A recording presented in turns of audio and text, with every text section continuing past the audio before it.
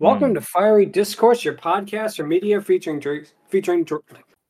Dragnesses, female dinosaurs, and other similar saurians and scalies. I'm your host, Ledmilnon, and with me are my hosts, Angron, Math Machine, Striker, and Lucky Eevee. Today is our 6th episode, and we're discussing 1963's The Sword and the Stone. So, let's get things started. Oh, yeah. So yeah, The Sword and the Stone is part of what is considered to be, at least informally amongst like Disney fans, film historians, as part of Disney's Silver Age. I think that's kind of a misnomer because a lot of the movies made around this time were really just as good as the ones that were made in the classic era of Disney. Basically, this was actually the last Disney animated movie released during Walt Disney's lifetime. He lived throughout the entire production of The Jungle Book, but he passed away before it was actually theatrically released. So what's interesting about this is originally what had happened is this was originally pitched as a movie about Chanticleer. And what happened is that Walt Disney himself said he didn't understand it and decided to make a King Arthur movie instead. Ironically, the Chanticleer movie would get made some 30 years later as Rock-a-Doodle, made by Don Bluth. So that's actually where it got started. It got started from like a Disney pitch in the early 60s, and then 30 years later, Don Bluth basically goes and makes it. See, I don't know about you guys, if you guys, really watch this, but for me, this was my favorite Disney movie as a kid. I had like a lot of the Disney movies on VHS, but for some reason, this was the one I watched over and over on VHS. Every kid has that one movie, they get fixated on, they just watch it over and over. This was that movie to me. So basically, I can recite this entire movie pretty much back to front at this point. Yeah. What I also find interesting about the movie is actually, on the subject of the chickens and whatnot, one that honestly gets a little undersold is Lady Cluck, or whatever her name was. Yeah, from Robin Hood. Robin Hood. That's another one of the not that one. Not that one. Frick, what was her name? She had the big hat. She had the big bosom, except she was a classic Disney character. Her name was Clara Cluck. She was Clara Cluck. That's who I was thinking of. Was from the she basically from the Shorts era. Yeah, and had a brief role in House of Mouse where Donald and her could have worked. Right. I remember that short. That was a good one. House of Mouse in general was a fun one. Yeah, it really was done with a lot of love and a lot of care, and we are definitely going to talk about it on the podcast sometime, Mickey's House of Villains. That's probably going to be an episode because Dragoness Maleficent does show up, however briefly. But yeah, like I say, that really is another classic moment. And like I say, this era of Disney, I feel, kind of gets overlooked. And this movie in general, I feel like the problem was it was sandwiched in between 101 Dalmatians and The Jungle Book, both of which were monster critical and commercial hits for Disney. Wait, what in The Jungle Book? The Jungle Book was after this. 101 Dalmatians was before this. Right in the middle. But like I said, this movie actually did very good at the box office. It got pretty decent reviews, all things considered. But I feel like it gets overlooked, and I feel that especially with time, it definitely is one of the more overlooked. It's not like Black Cauldron or anything, but I feel like personally, for me, this movie could probably use a bit more like love and respect, basically, because as much as the Xerox method basically doesn't some people were against it, including Walt Disney himself. He felt it looked cheap, but I feel like for this movie it especially works out in its favor because it gives it, I don't know, some kind of a fable basically a viewpoint to it, if that makes any sense. Yeah, it definitely does give it that sort of thing. I think what ultimately kind of peters it down a little bit is the fact that sometimes It can sometimes lose track of what it's ultimately trying to accomplish. I mean, Right, right. to be fair, other films like The Menu have this problem, and I still love them all the same. But it's definitely what both works and doesn't work about the movie, if that makes any sense. Right, right. Another thing I think that might kind of bring it down is the issue with Arthur's voice actor.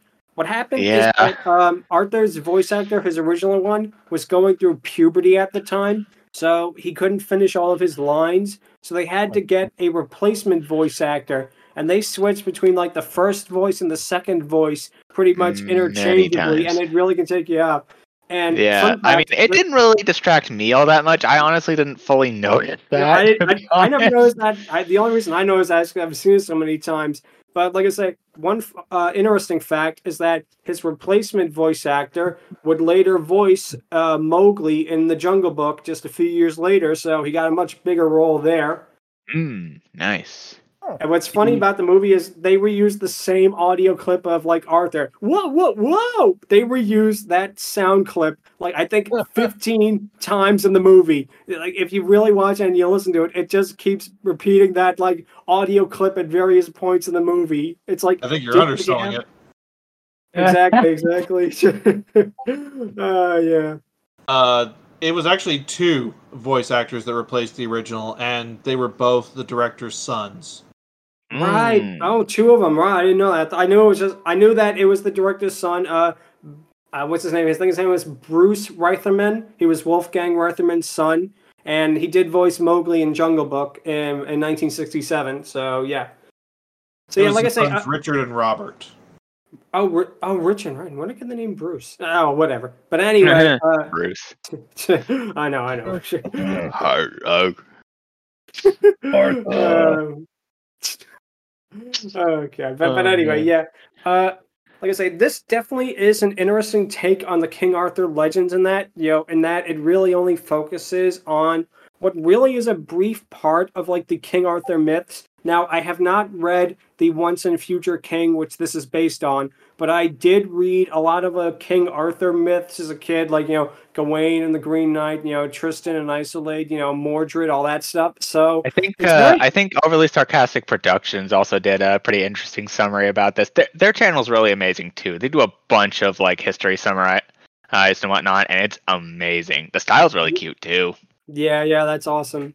While I didn't I watch think I've heard this, of them. I think I've seen their videos. while I didn't watch Yeah.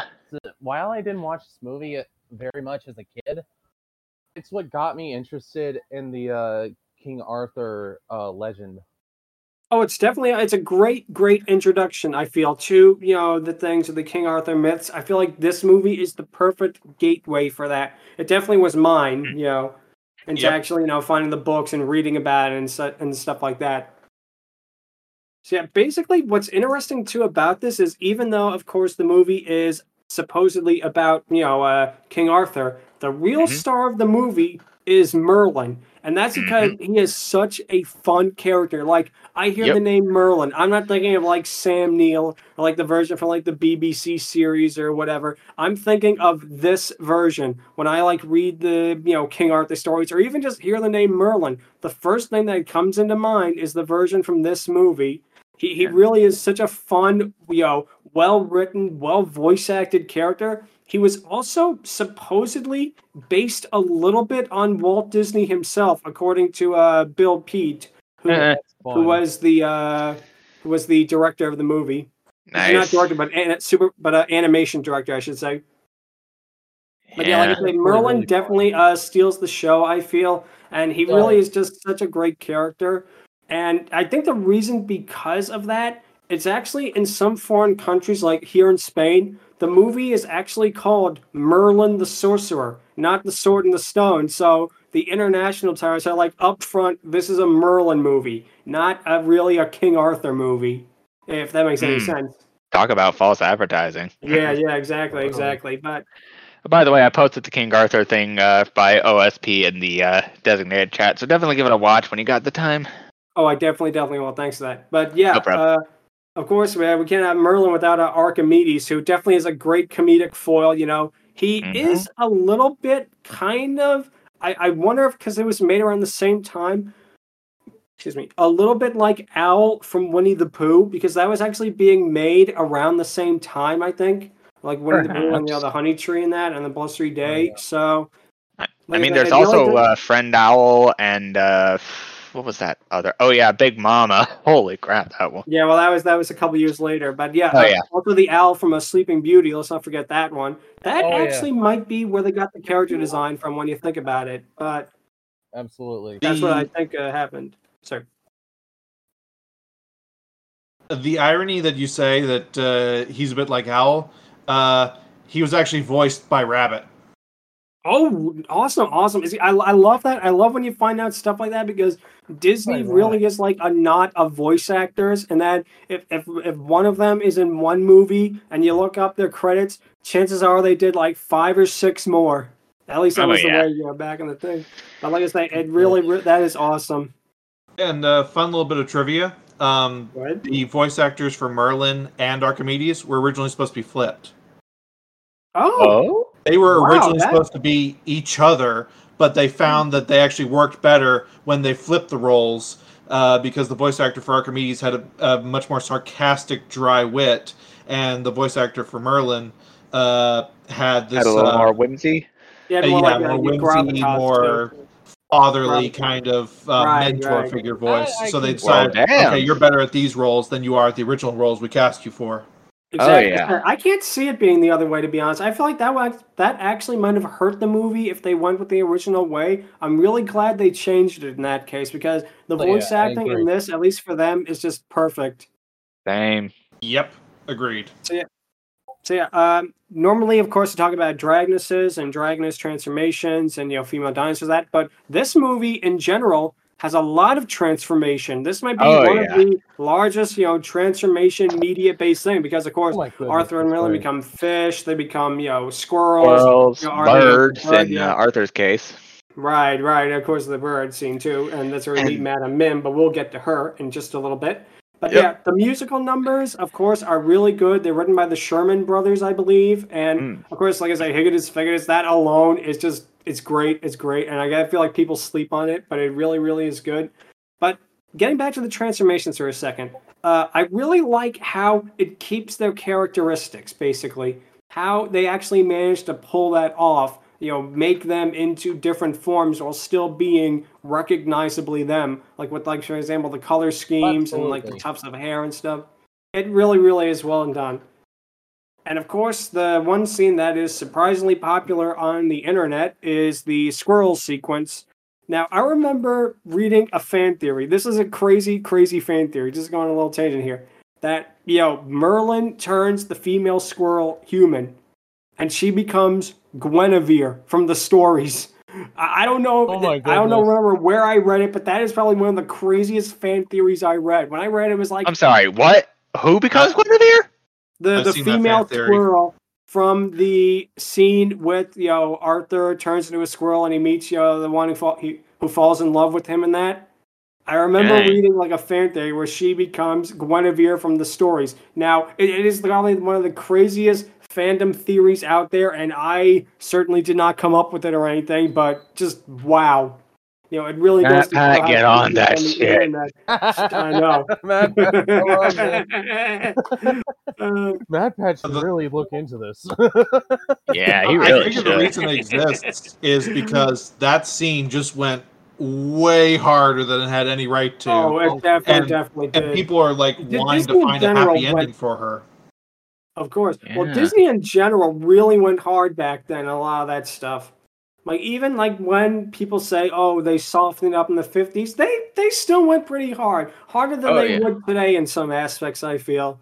Yeah. Yeah, I mean, heck, even the Renaissance has some pretty low hitting points. Oh, definitely. Yeah, and even more. And also, do you all remember the Jungle Book? Like, Oh, seriously, yeah, they yeah. tied a freaking flaming thing to Shere Shere Khan's Khan's tail, and it's like, Yeah, dude, yeah. that is brutal. Bruh. Oh, it definitely is. But yeah, like I say, I believe the wolf shows up in that scene, and it's actually the animation is actually not just the animation, but also the character design was reused from the earlier short, Lambert the Sheepish Lion. One thing about Disney in the Silver Age, which is generally considered to be from 101 Dalmatians until The Fox and the Hound, is that they reused a lot of stuff. It's probably the most notable in Robin Hood, where they actually took like sequences from Snow White and they just drew Maid Marian over it, basically. But it's I still a remember fantastic that. movie. But you can notice like the little animation shortcuts if you have like keen eyes like that. Hmm. And I certainly do, for the most part. I've Same here, seen same a here. lot of that too. So In this one, they did that actually a couple times, even with its own self. One where Sir Ector is wagging his finger at the camera. He does that like 3 different times. Right, right. Yeah, I remember that. I remember that. Also, the part with the K, I think like eating the chicken bone or eating like the chicken drumstick. That's actually a reused thing. If you look closely, they cut away and then they cut right back to it, and it's actually the same animation reused. Yep. So yeah, like I say, the thing that's interesting about this movie too is, of course, later on when Arthur basically gets his chance to be a squire for Kay and Sir Ector, that Merlin just gets so angry at him.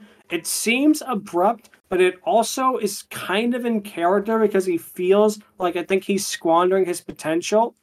But in a way, that brings me to my next point, which is that Merlin in the Arthur stories and possibly this movie, if the ending quote is any indication, can see into the future. So maybe this was kind of like a test sort of thing. What do you guys think?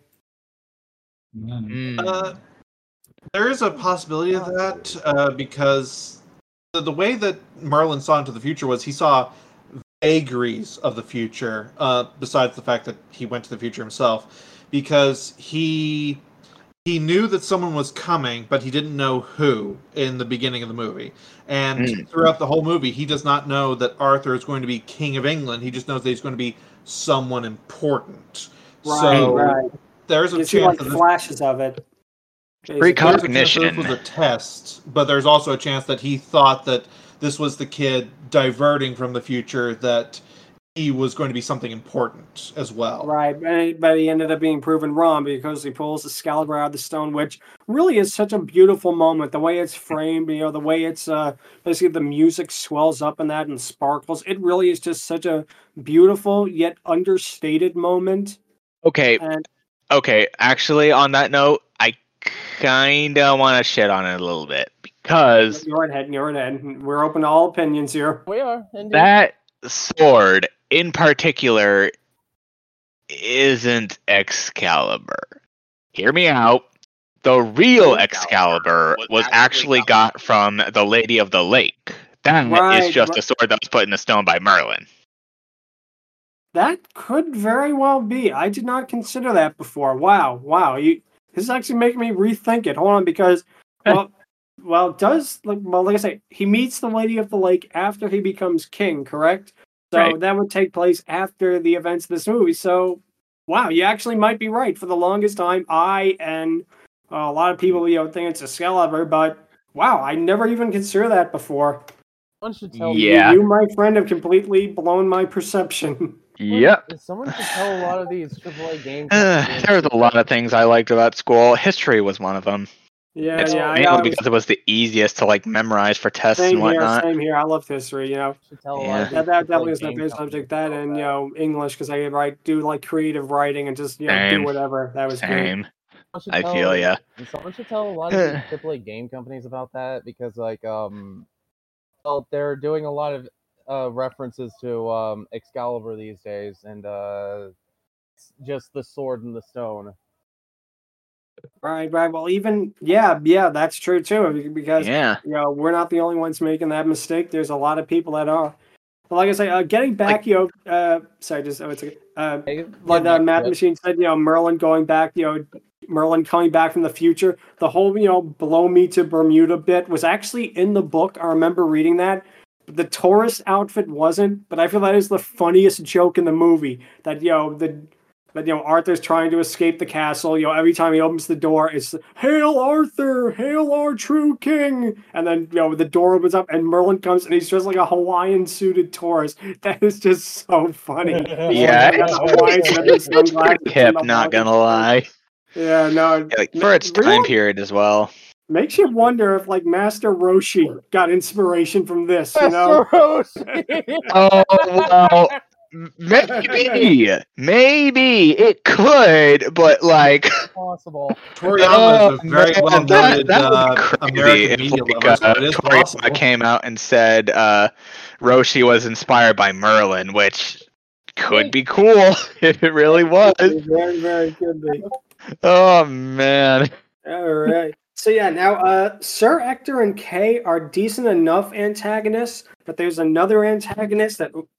There's another antagonist that we are going to talk about right now, and that is Madame Mim. Now, she actually appears for a very short time in the movie. I believe less than, maybe around 20 minutes of screen time total, but she makes the most of it. I mean, from the moment she's on screen, it is just so, she is such a well-written, well-animated, well-voice-acted character. And for the longest time, I thought she was voiced by June Foray, the actress who played, the grandmother in Looney Tunes, Rocky the Flying Squirrel, Witch Hazel from Looney Tunes, and Witch Hazel from Disney. They had two evil witches called Witch Hazel, voiced by the same woman from two different companies.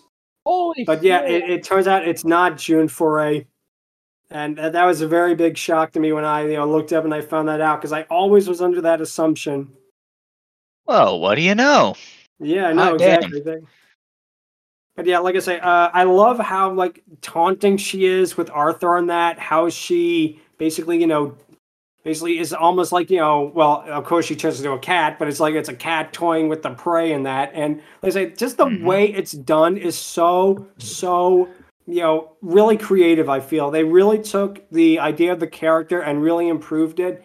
And of course, she is the cause of one of my favorite pieces of animation, probably of all time, I'm going to be honest. And I know that's, giving it probably higher praise than it deserves, but I love The Wizard Duel. That is probably one of my favorite pieces of animation, period. And any film ever is The Wizard's Duel, because it's no Black Clover or Fairy Tale or No, I don't know. I'm lowballing here. Freaking Magica or right. But yeah, it's pretty wild. Not gonna lie. It's filled with transformations. Let's be fair. Yeah, that too. That or even Little Witch Academia. It up in my thing. Sorry, what, Triker? Little Witch Academia. I was thinking. I haven't seen that yet. Same here. Good series. You should. Okay. I definitely will keep that in mind. But yeah, one thing that's funny is when I watched Harry Potter and the Chamber of Secrets, and Snape was like, "Now we are going to do a wizard's duel." I was like, "Oh man, they're going to turn into animals and attack each other." And it's like, no, they don't do that. They just shoot balls of light at each other. Missed opportunity. The one in the other movie is good. The one between Dumbledore and Voldemort. But I'm talking about the one in Chamber of Secrets. That is some lame stuff right there for a wizard's duel. Yeah. Yeah, I will say the duels in Harry Potter can get pretty damn hectic sometimes. Yeah, I feel like there's ways you could have made them more visually interesting than them just shooting beams of light at each other. Because, it's at that point, it's you have magic, you can do all kinds of crazy stuff, and yet you're just, shooting beams of light. Do something a little more, creative. I mean, they do on sporadic occasions, but I feel like that's one of the weaknesses. But getting back to this Wizard's Duel, I just love how creative they get with all the animal forms in that. And of course, with the character animation of each one, how they move and how they all keep the characteristics, like Mim is pink and Merlin's blue. They all have Mim's wild hair and Merlin's, mustache and glasses.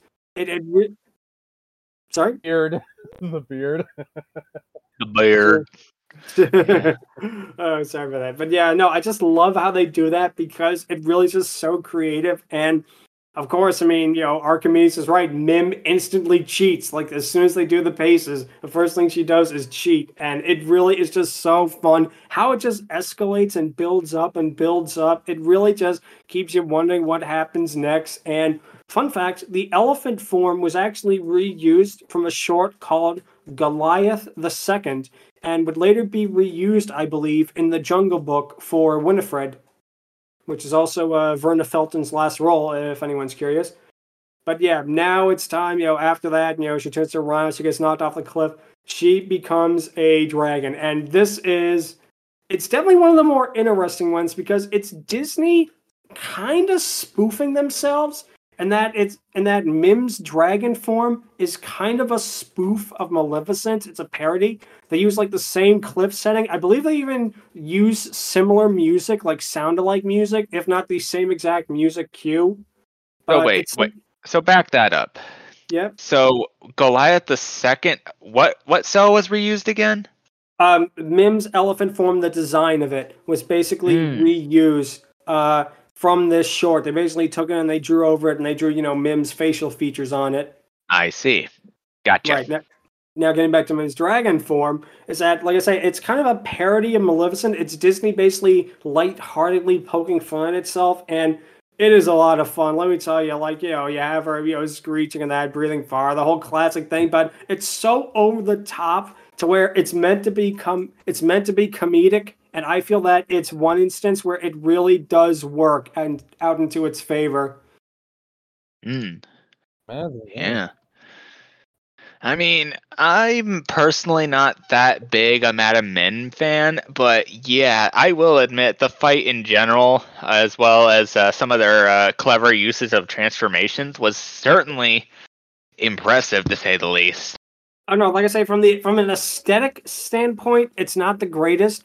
But it's not meant to be aesthetically pleasing, I feel. I feel like that's kind of missing the purpose if you're just picking from an aesthetic point of view. The point for this, at least, Dragoness and this, Dragoness form is the intent. And I feel on that front, it definitely sells it perfectly. Yep. It's also funny that, Merlin technically wins the wizard duel, by, in a way, sort of cheating because, is a germ technically an animal? I mean, it's alive, but... Okay, for technicality's sake, I will say yes, because it falls within the 6 main biological things. Protozoa, fungi, antibacteria... Animalia, Plantae. You get what I'm saying? Yeah, right. I understand. Also, he didn't turn invisible, so he turned into a germ, and he got her sick, and that's how he won. Yep. But yeah, like I say, it is a lot of fun, though. It definitely is one of my, favorite pieces of animation, period. I just felt like how they do the characteristics and how they do the movements. I'm not saying, like the animation is, technically, beautiful, but just the way it's done, the way it flows, the way they do the different characteristics, it really is just such a fun time. It easily is the most iconic part of the movie, in my opinion. And for a lot of people, too.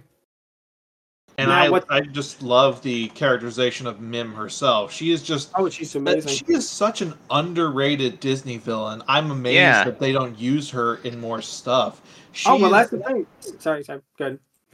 She is just deliciously evil and just loves it. The way I've described her, especially in recent months, is she walked so characters like Jack Horner could run. Oh, you can make a direct line from stuff like her to Jack Horner, basically, and that, it's definitely a type of villain that Disney had never really done before this. When you think about all the villains, for the most part, okay, you had guys like Captain Hook who were somewhat goofy, but still serious, legitimate threats. And she is as well, but she has a little bit of an edge to her. I feel that really just pushes her along. And, like I say, it's funny you said that about, people using her. She is very popular in, the Netherlands and in Italian Donald Duck comics.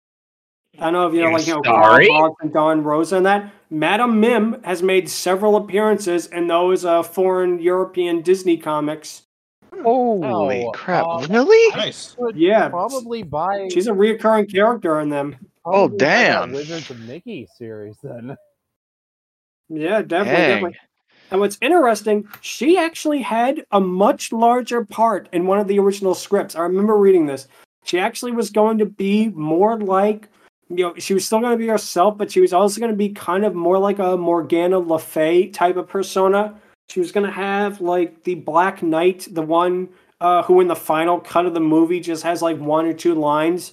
Basically, he was going to be her servant, and he was actually going to try and find Arthur to try and stop him from being King of England, that kind of thing. I remember that it was considered, but I think cut out for, I don't know, maybe time constraints. I'm kind of glad they did, actually, because I feel like this version of her, where she's just, she doesn't have an ulterior motive, she's just there to cause chaos and basically, do whatever the hell she wants. That, I feel, is a much more compelling character than like a generic evil witch or something. Yep. That's what really makes Mim work, is she has no motivation, she has no plan, she has no desire, she has no alliance, she has nothing. because She's just it's there. fun. She's it's just in a way you it's could just say it's madness. like the Joker. It's like the Joker, some men just want to watch the world burn. It's kind of like that if you Exactly. want to get right down to it. Oh Yeah, yeah, why she's did you do it? 'Cause 100% the Joker, but a little more loony and a little more magic. Yeah, and definitely not as homicidal. Still homicidal, but not as homicidal. Oh yeah, not as homicidal as some of the shits Joker's done. Let's be fair. The Let's leave it comics at that. do not paint him in a very great light sometimes. Of course. But yeah, the interesting thing about this is that, of course, Disney did all of their direct-to-video sequels and that. They did, like, TV follow-ups. This was one of the movies that never got anything. It was, like, one and done. There wasn't even anything considered. And that, to me, is interesting because I feel like you could have followed up on this. But on the other hand, this is perfect the way it is. It ends perfectly. It wraps itself up nicely. And I feel like it really is a lot of fun. This movie is...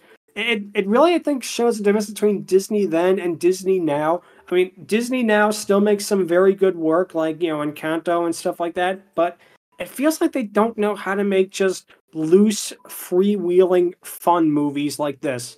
That, it doesn't have, like, a big message or, like, a grandiose, overinflated of itself or anything. It just is there to have a good time and entertain you and stuff like that. And I feel like that's something that Disney really should try to go back to. Mm-hmm. No, they have to stroke their ego these days, so. Exactly. Everything has to be like some grandiose adventure or like some big, message movie or something. It's like, you can't just have a movie be a movie, have like, have a little moral in it, but also just be like a fun ride. And I felt that way a lot about the Silver Age, like with Robin Hood especially, and that's going to tie into our question of the week, which is, which Disney movie is your favorite from the Silver Age? Now, the Silver Age is going to be defined as 101 Dalmatians to The Fox and the Hound. The Black Cauldron is actually considered to be believe it or not, to be the Bronze Age. That's basically Black Cauldron, Great Mouse Detective, and Oliver and Company. I don't know why. That's just what some people on the internet say. I don't buy any of this at all. To me, the Disney animated canon, all of it is good. So from 101 Dalmatians to Fox and the Hound. Got it. Okay. Right. It's like I'll go first. I'll say my personal favorite, as much as I love this, and I love Aristocats, and Rescuers is a fun time too. My favorite is definitely 150% Robin Hood. God, there's just some. I know it's definitely technically, it's technically probably the weakest of them because they do all that reusing of the animation and such. And believe it or not, Don Bluth actually worked on it, and he apparently did not enjoy working on it, sadly. But I just feel like, I don't know, it really is just so much fun. It's a movie that you could just watch again, like Sword and Stone. You could watch this movie again and again and again, and it is just such an amazing time. The characters are all instantly iconic. It's like, people are still trying to make Robin Hood movies, like the one with, oh God, what was it? The one with Russell Crowe, and then you had the one made a couple of years ago, and it's like, why are you even trying? Disney did it perfectly. Even like the Kevin Costner one, it's like Disney did it perfectly. What are you doing here? Oh, man. But it really, I also like the one with Morgan Freeman. yeah, right, yeah, that's the one with the Kevin Costner, Prince of Thieves. Nice. Oh boy, I will say this. I do in fact have like a top 5. Ooh, go ahead. 5 would have to be Aristocats. 4 would have to be 101 Dalmatians. 3 would have to be Jungle. Oh wait, actually, 4 is Jungle Book. 3 is 101 Dalmatians.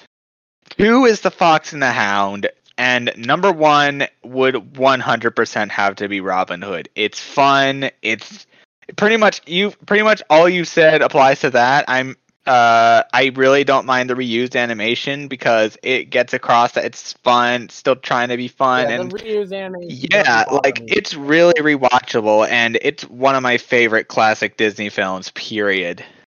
Like, don't get me wrong, I really enjoy the Aristocats. It's nostalgic for a reason, but like something else about Robin Hood, man. Exactly. Also, there's a YTP made by whatever his name was. That's really enjoyable.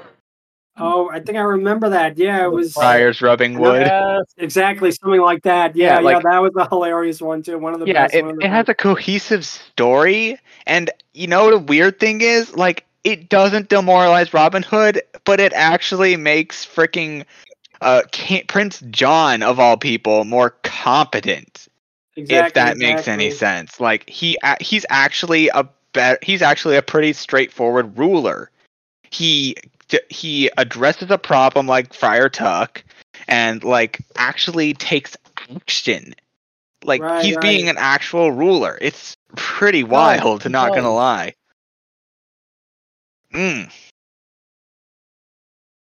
What's your favorite math machine? What'd you say? But I mean, from between 101 Dalmatians and Fox and the Hound, what would you say is your favorite of the Disney Silver Age, basically? I forgot to mention Pete's Dragon and Bedknobs and Broomsticks. Also Mary Poppins. Don't forget those. Right. I don't know if those are considered part of the animated canon, although they're all fantastic movies too. Okay, yeah. In any case, Math, you have the floor. I'm gonna make it 3 for 3. Absolutely Robin Hood. That was just my favorite as a kid from this era of Disney, like bar none. Just the adventure style that it was great. The animation worked really well with this, and I love the character designs for all of the characters. Oh, that's okay. Striker. Oh, it's absolutely Robin Hood. Like I grew up watching this movie when I was a kid, and years later I bought it on Blu-ray, and I just watched again, and I remembered why I love this movie so much. Mm-hmm. And despite all the reused animation and all of its flaws, what the hell? It's based on one of my favorite characters from folklore and myth. You know? Oh yeah. Exactly. Okay, and Lucky Evie, what would you have to say? I wasn't really exposed to like any of the Silver Age movies. I see. Like I didn't grow up with Disney like at all.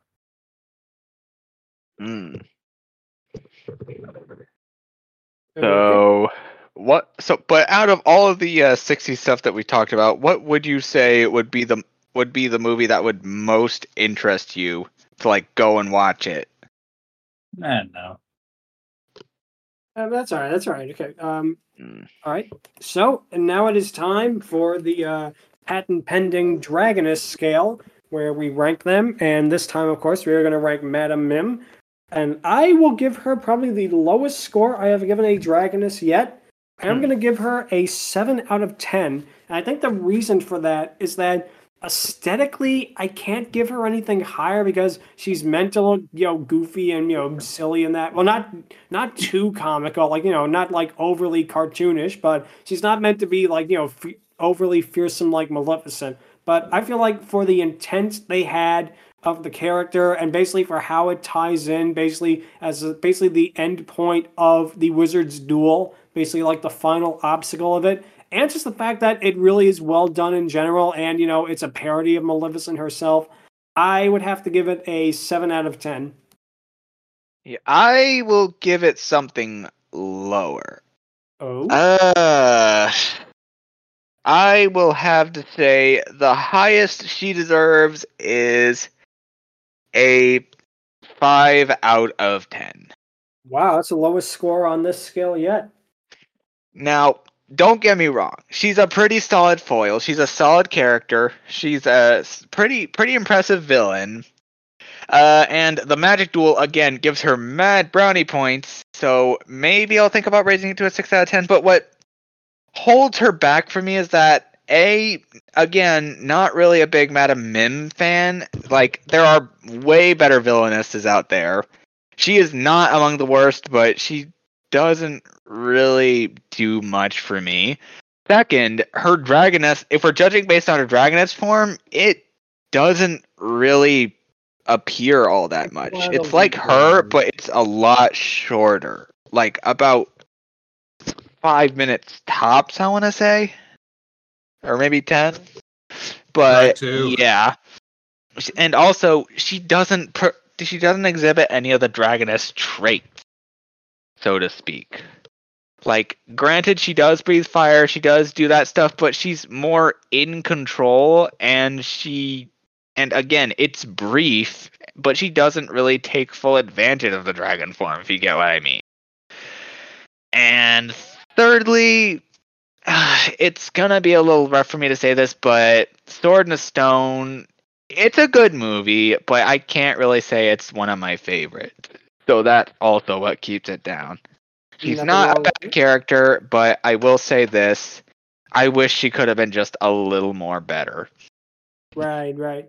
Okay, Math Machine, what would you give her? Are we basing this off the character in her entirety or just the Dragoness form? Both. Well, let's say both. Yeah. Both are good. Because this is going to be two vastly different things then. If we're going as the character as a whole, like I said, love Mim. I think that she is so underused by Disney. I think that she is just a great inspiration for a lot of villains that we're now starting to see come about. I can't believe it took that long for us to get more just evil for the sake of evil villains. Yes.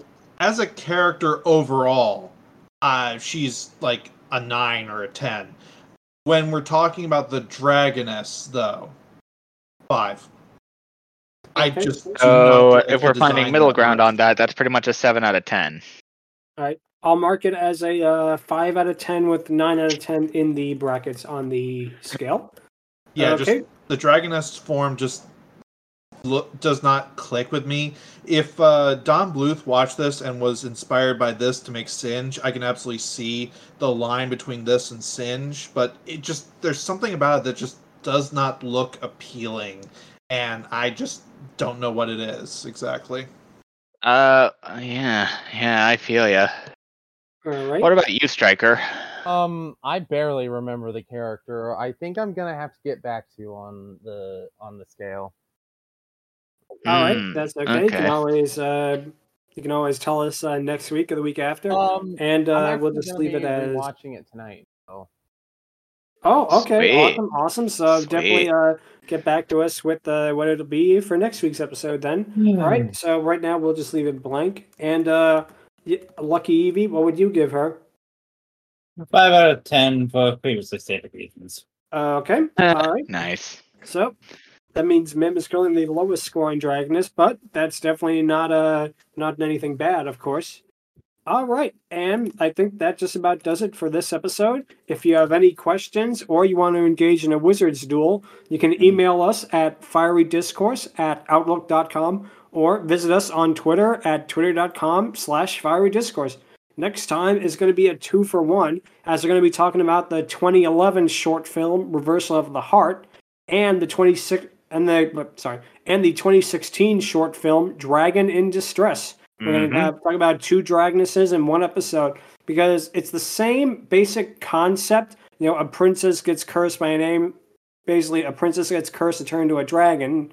But they both go about it in 2 very different ways, which I feel is very interesting how we can compare and contrast them. But until then, this has been Fiery Discourse. Thank you so much for listening. And until next week, take care. And if any of you want to do that wizard duel, just be sure not to go up against Asa. He's kind of a loose cannon in terms of like non-magic. Just peace. All right. Thank you so much for listening. And until then, see you next week. Peace. Hey. Peace. Adios.